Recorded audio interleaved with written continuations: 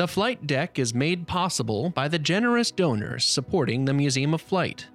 You can support this podcast and the Museum of Flight's other initiatives across the United States and the world by visiting museumofflight.org/podcast. Hello and welcome to The Flight Deck, the podcast of the Museum of Flight in Seattle, Washington. I'm your host, Sean Mobley. Today is the first of a two-part conversation with returning guest Teasel Muir-Harmony, curator of the Apollo program at the Smithsonian National Air and Space Museum. Teasel is giving a public program here at the Museum of Flight on June 3rd about the political history of the Apollo moon landings. And she was gracious enough to sit down with me ahead of the program for a one-on-one Q&A about some of the stories from her book, Operation Moonglow, A Political History of Project Apollo. The conversation turned out to be quite lengthy, so I split it into two episodes. In this first part, Teasel sets the stage and talks about the wider global context within which the U.S. space program operated. We discussed the American politicians who encouraged and shaped panic around Sputnik and the space race, the importance of symbolism in a lot of the images and actions the astronauts took both on the moon and here on Earth, and how racism was a national security risk, which the space program was partially designed to counter, at least in appearance.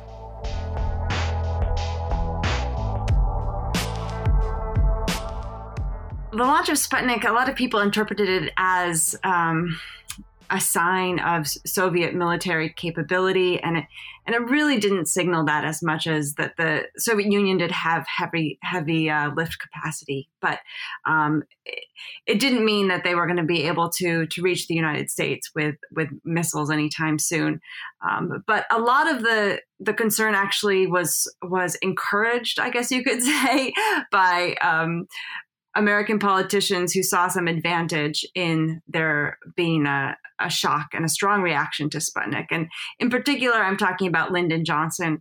And so what happened with the launch of Sputnik, many people especially within the scientific community, were aware that that was going to happen. There were announcements made that both the United States and the Soviet Union had satellite programs, that they were going to launch satellites as part of this International Geophysical Year, or IGY. So this was something people were aware was going to happen. The exact timing was less sure, but there was wide awareness. But immediately, Lyndon Johnson saw this as an important opportunity. And although President Eisenhower tried to encourage people that it didn't suggest that the United States wasn't scientifically and technologically competitive, and it didn't have these larger implications, people like Lyndon Johnson compared it to Pearl Harbor and had lots of press interviews and suggested there needed to be an immediate congressional investigation, and really riled things up. And I also think it's important that the press covered it quite a lot too. There was very limited information about Sputnik,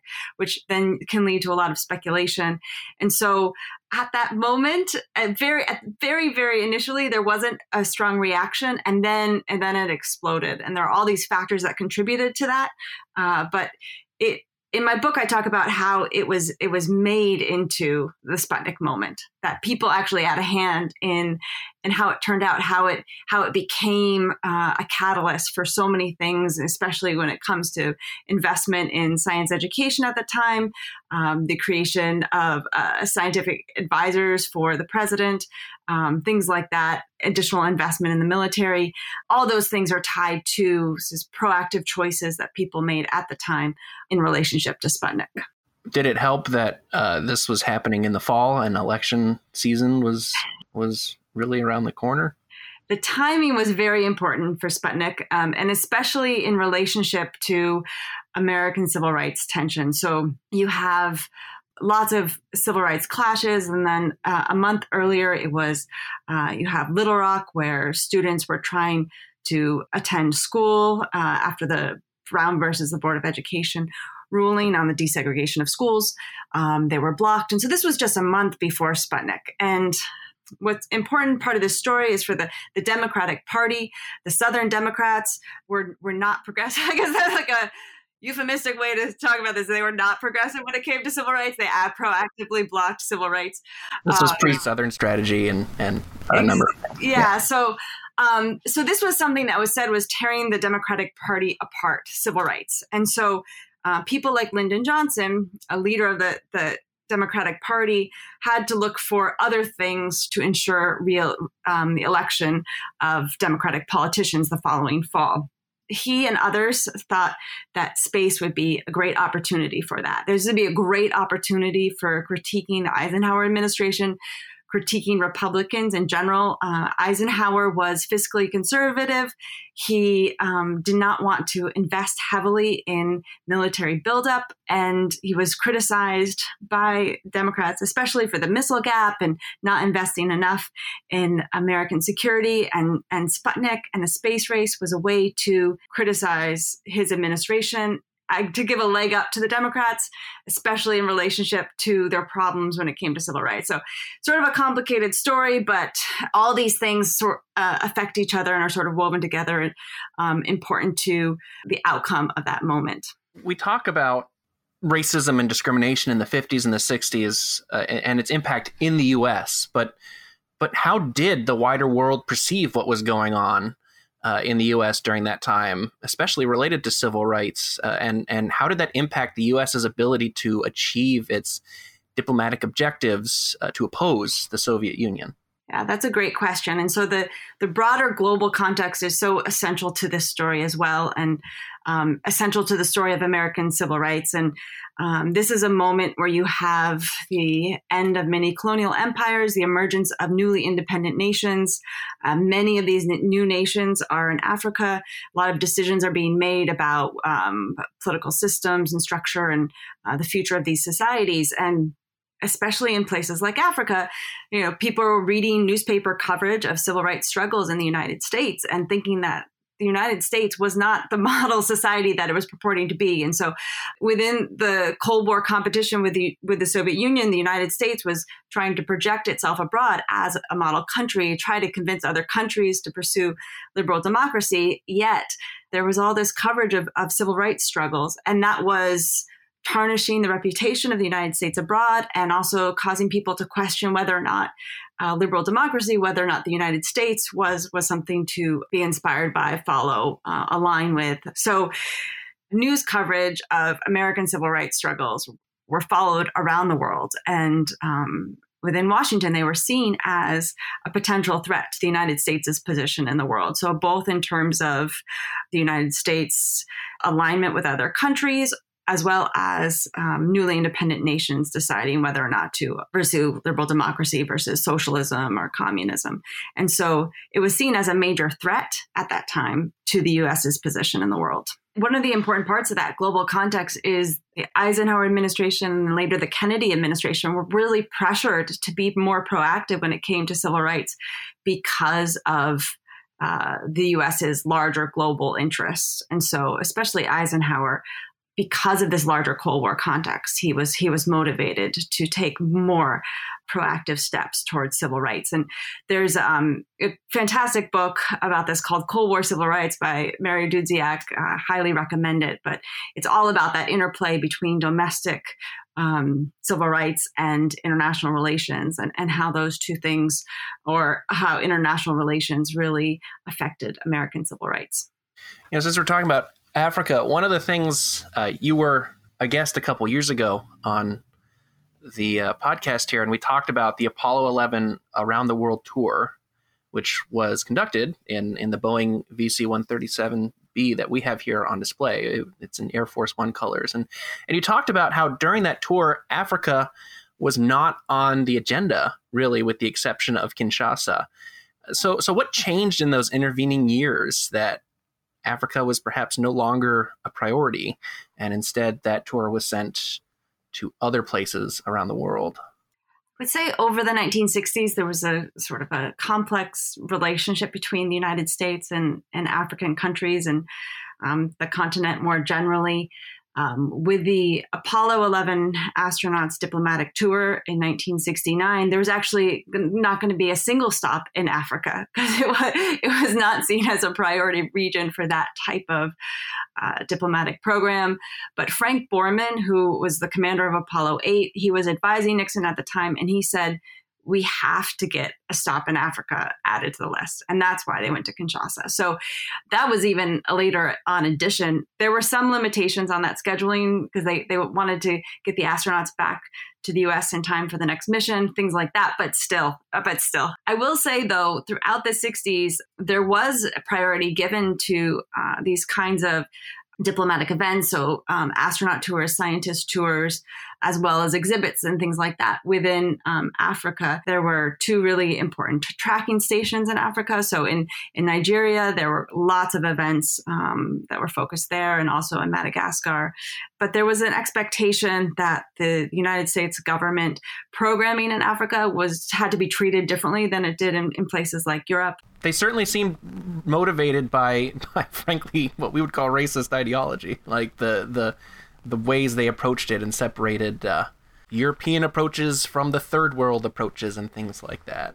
Yeah, there are some very problematic sort of threads and language that surround U.S. programming in Africa at this period. And there was an idea that for public diplomacy in Africa, they had to do more work, that people would be less able to understand the space program. And so, whereas in Europe, they could just send them press releases out and do sort of minimal promotion and interpretation, then Africa required more interpretation. So there was a lot of problematic approaches to this programming in Africa.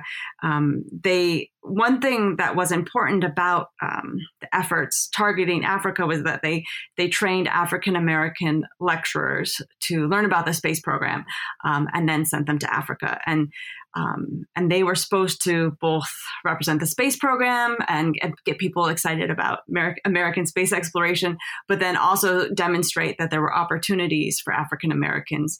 And so it was also a way to combat the impressions of American civil rights struggles. And these lecturers tended to be really popular. They would draw large audiences, meet with local leaders. And so they were seen as an important part of extending American influence in African countries at that time.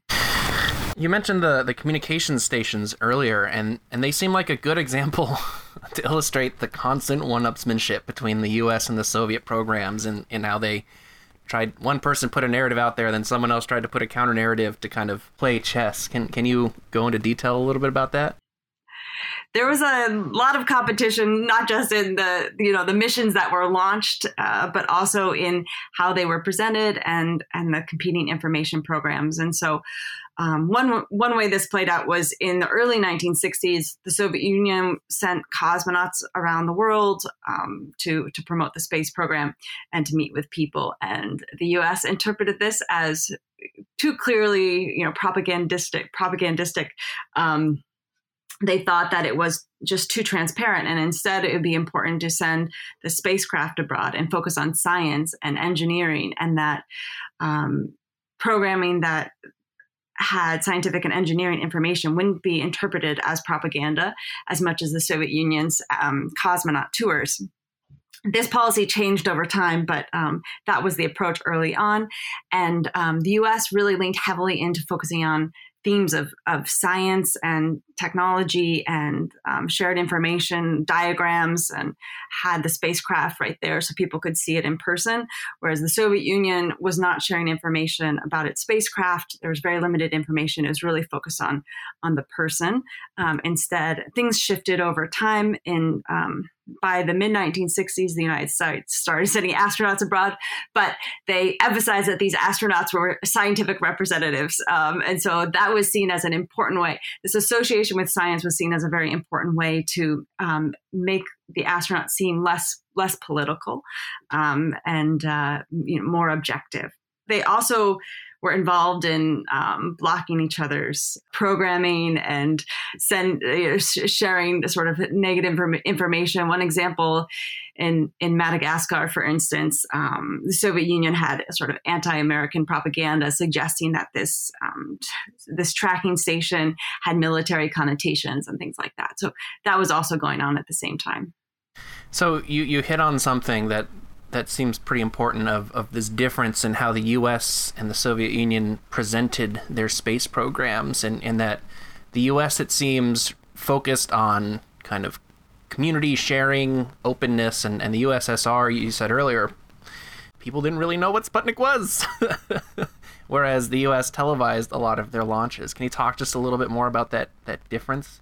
Sure. So there was this expectation within the United States that being very open with the space program, including inviting journalists to cover launches, disseminating this information very broadly, was a way to demonstrate the values of an open democratic society. So their approach to information dissemination was supposed to reflect American society, American values. There was some question about whether or not that was a good idea, especially when you had failures at the beginning. But ultimately, it was seen as, this is a demonstration. This will make the world realize that they can trust us. And that's going to be very important to American foreign relations. An important part of this story is also that when the United States decided to establish NASA, they decided to separate civilian and military space, which made it much easier to disseminate this information. And so the United States was disseminating information about their civilian space agency and not so much about their military space endeavors. Whereas in the Soviet Union, there wasn't this separation. And so it was much more difficult to disseminate information about spacecraft, for instance. There are a variety of reasons, but that separation of civilian and military was essential to the United States' ability to be really open with its civilian spaceflight program. There are persistent rumors that Yuri Gagarin was possibly not the first person to be put on top of a rocket and launched, and that there may have been any number of secret launches that failed, and we only found out about the one that is true. Can you address those? I've heard this very recently, even. Can you address those rumors and what the historical record shows on this at this point? As far as I know, Yuri Gagarin was the first human to travel in space, and both the Soviet Union and the United States had sent animals into space and had all these test missions, but Gagarin was the first one to be sent in space. And it's worth noting that with his mission, it wasn't announced that it was ahead of time that he was being launched.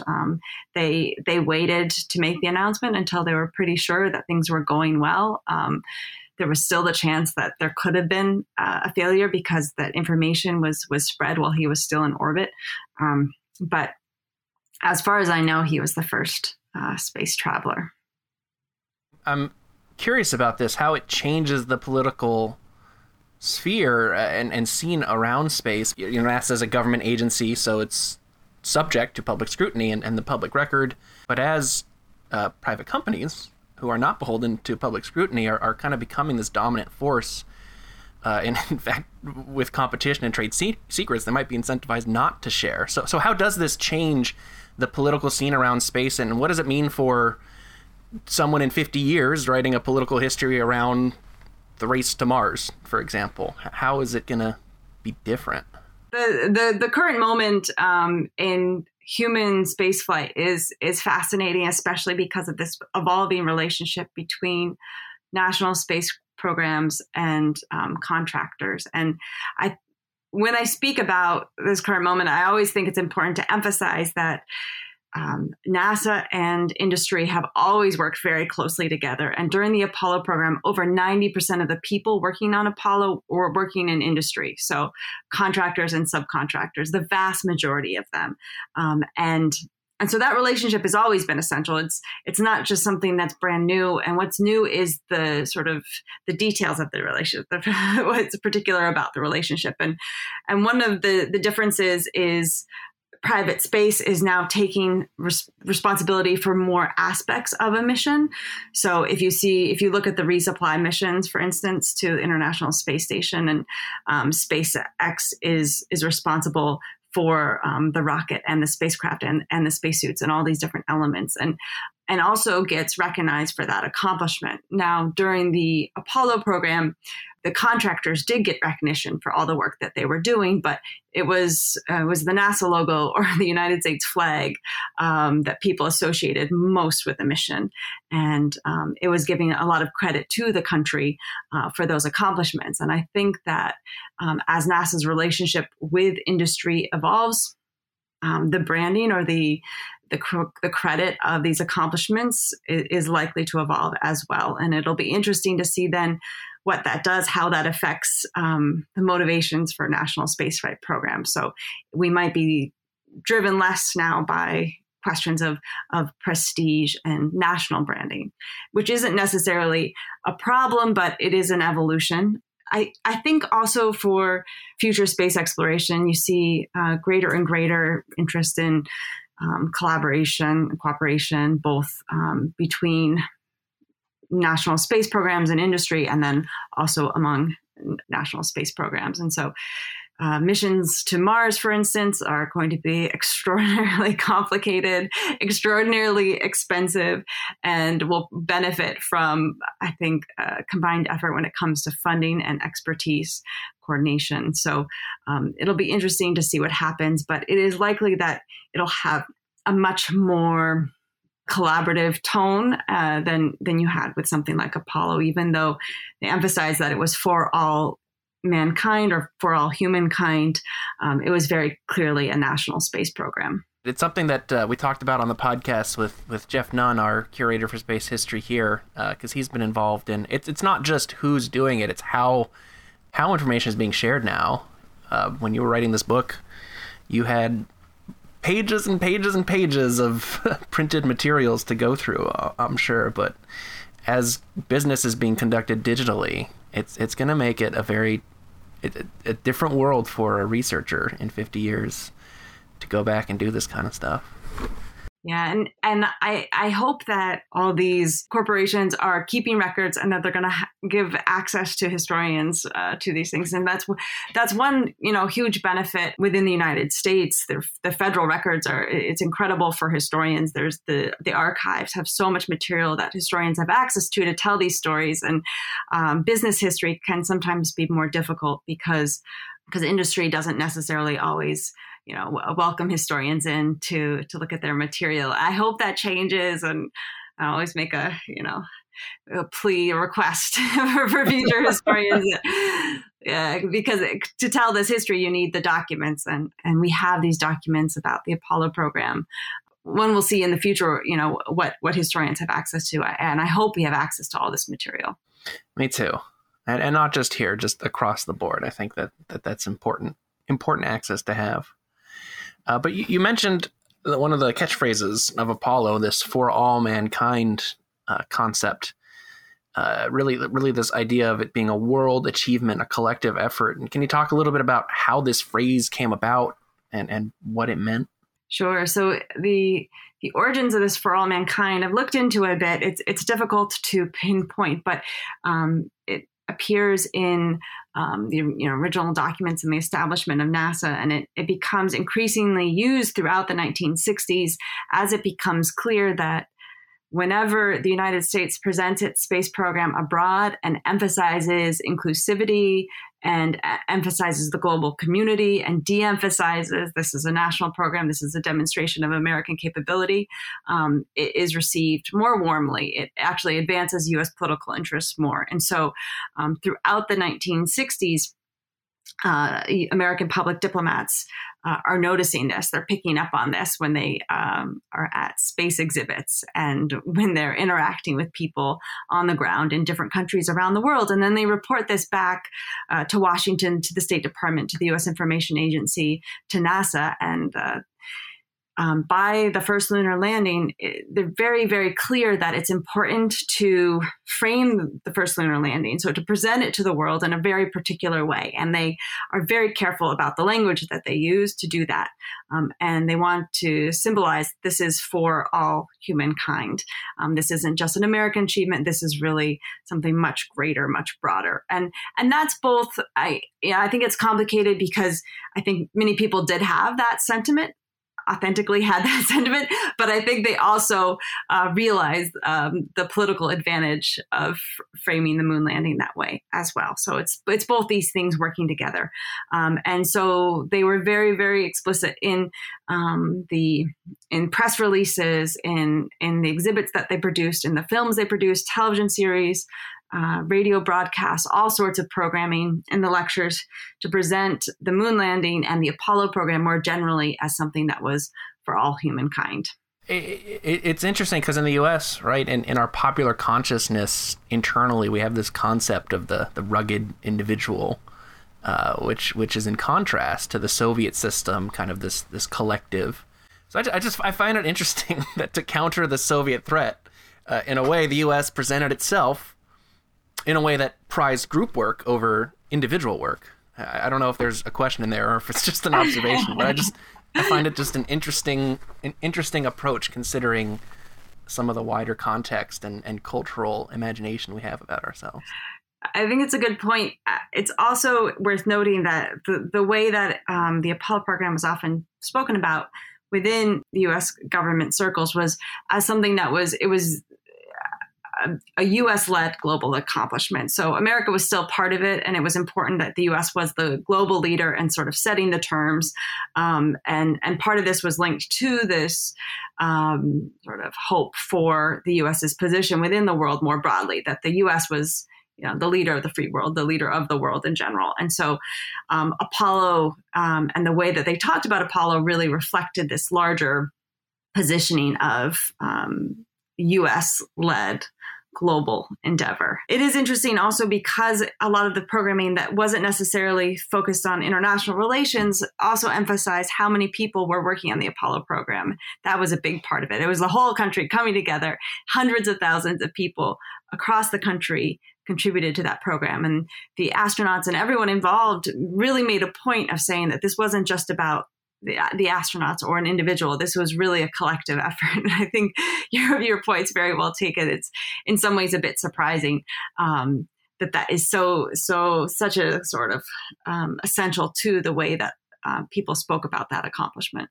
Yeah, and definitely a hallmark of the program for anybody who spends time learning about it is that sense of the hugeness of it and the humility in a way of the astronauts to really try and say, hey, this was a group effort. I don't want to overpraise because they're much more complicated humans than that, but it is a definite team moment.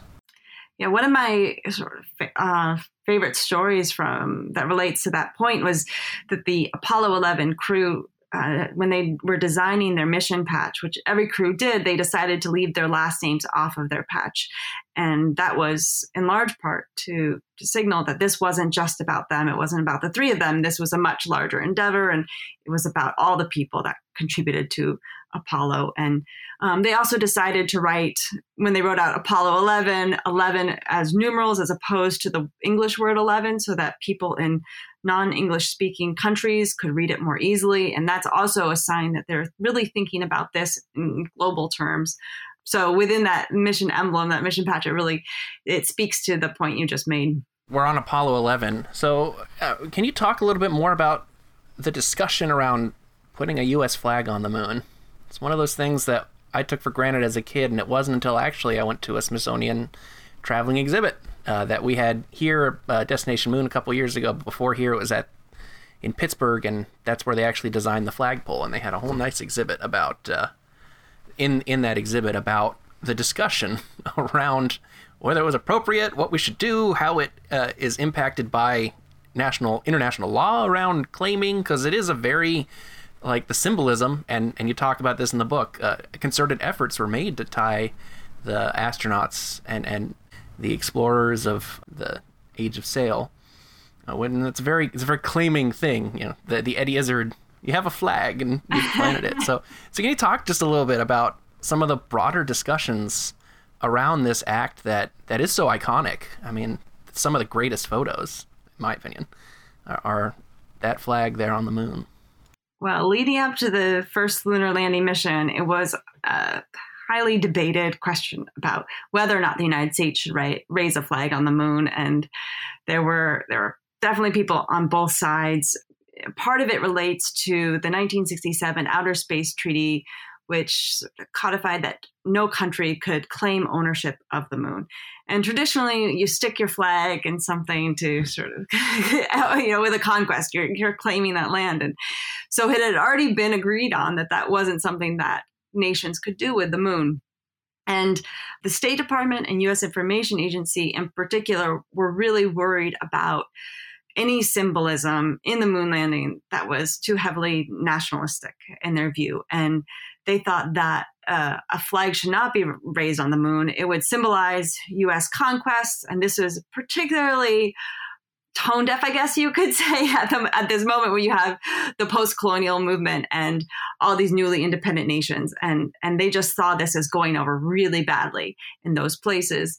And they thought that the flag on the spacecraft, that's enough. Or the flag on the spacesuits, that's enough. That's enough national symbolism.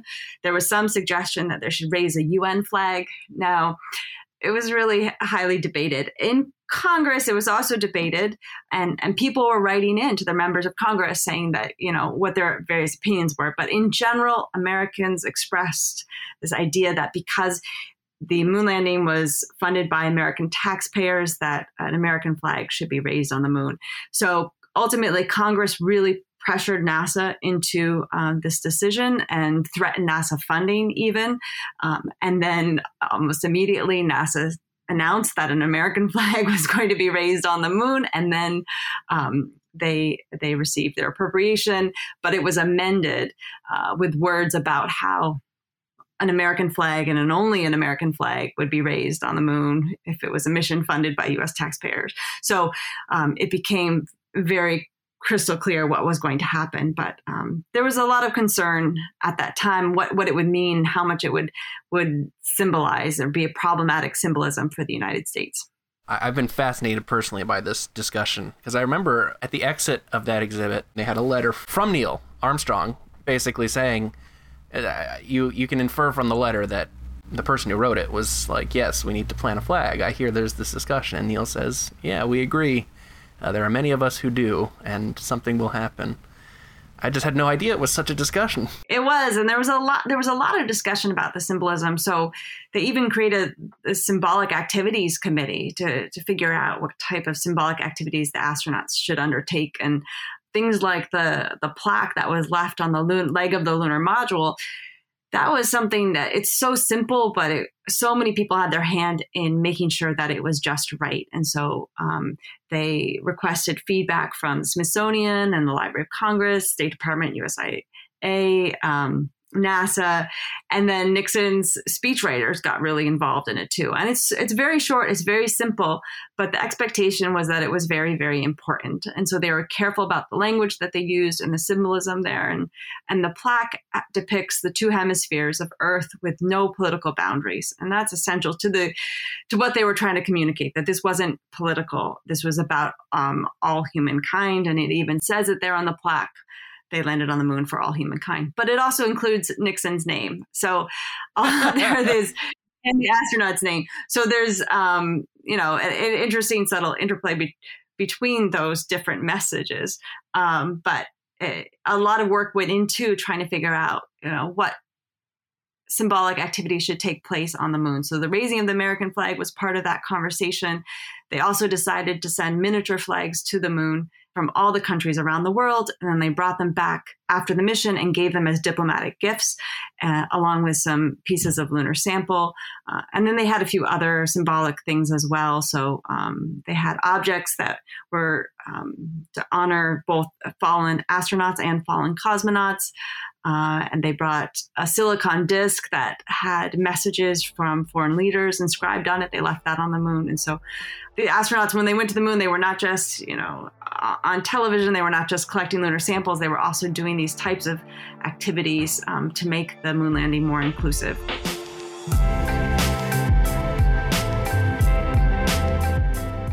Thank you for tuning into this episode of The Flight Deck, the podcast of the Museum of Flight in Seattle, Washington. Special thanks to those of you who support the podcast financially. And for those wondering, the Museum of Flight hit its goal for the 2021 Give Big Day, which I mentioned in the last episode, which means we unlocked the $25,000 in matching funds on top of the gifts given that day. So thank you for those of you who were able to contribute to that effort. Thank you for keeping this program going. Your gifts support the podcast and the museum's other educational programs. If you'd like to become a donor, head to museumofflight.org/podcast and click the yellow donate button. I mentioned in the intro that Teasel was a returning guest, and the last time she was on, as you heard, we talked about the Apollo 11 International Diplomatic Tour. I'll link to that episode in the show notes. I'll also link to the episode I mentioned featuring the museum's own adjunct curator for space history, Jeff Nunn, where he and I talked about the importance and challenges of preserving new space history. I'll also include a link to more information on Teasel's upcoming virtual program, which you can attend live and ask your own questions.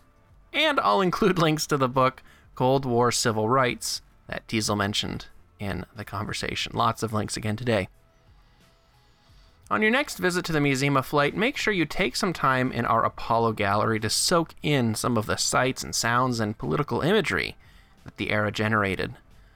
As of this recording, we're continuing to operate under COVID-related guidelines, so please visit our website, museumofflight.org, before visiting to get the most up-to-date information.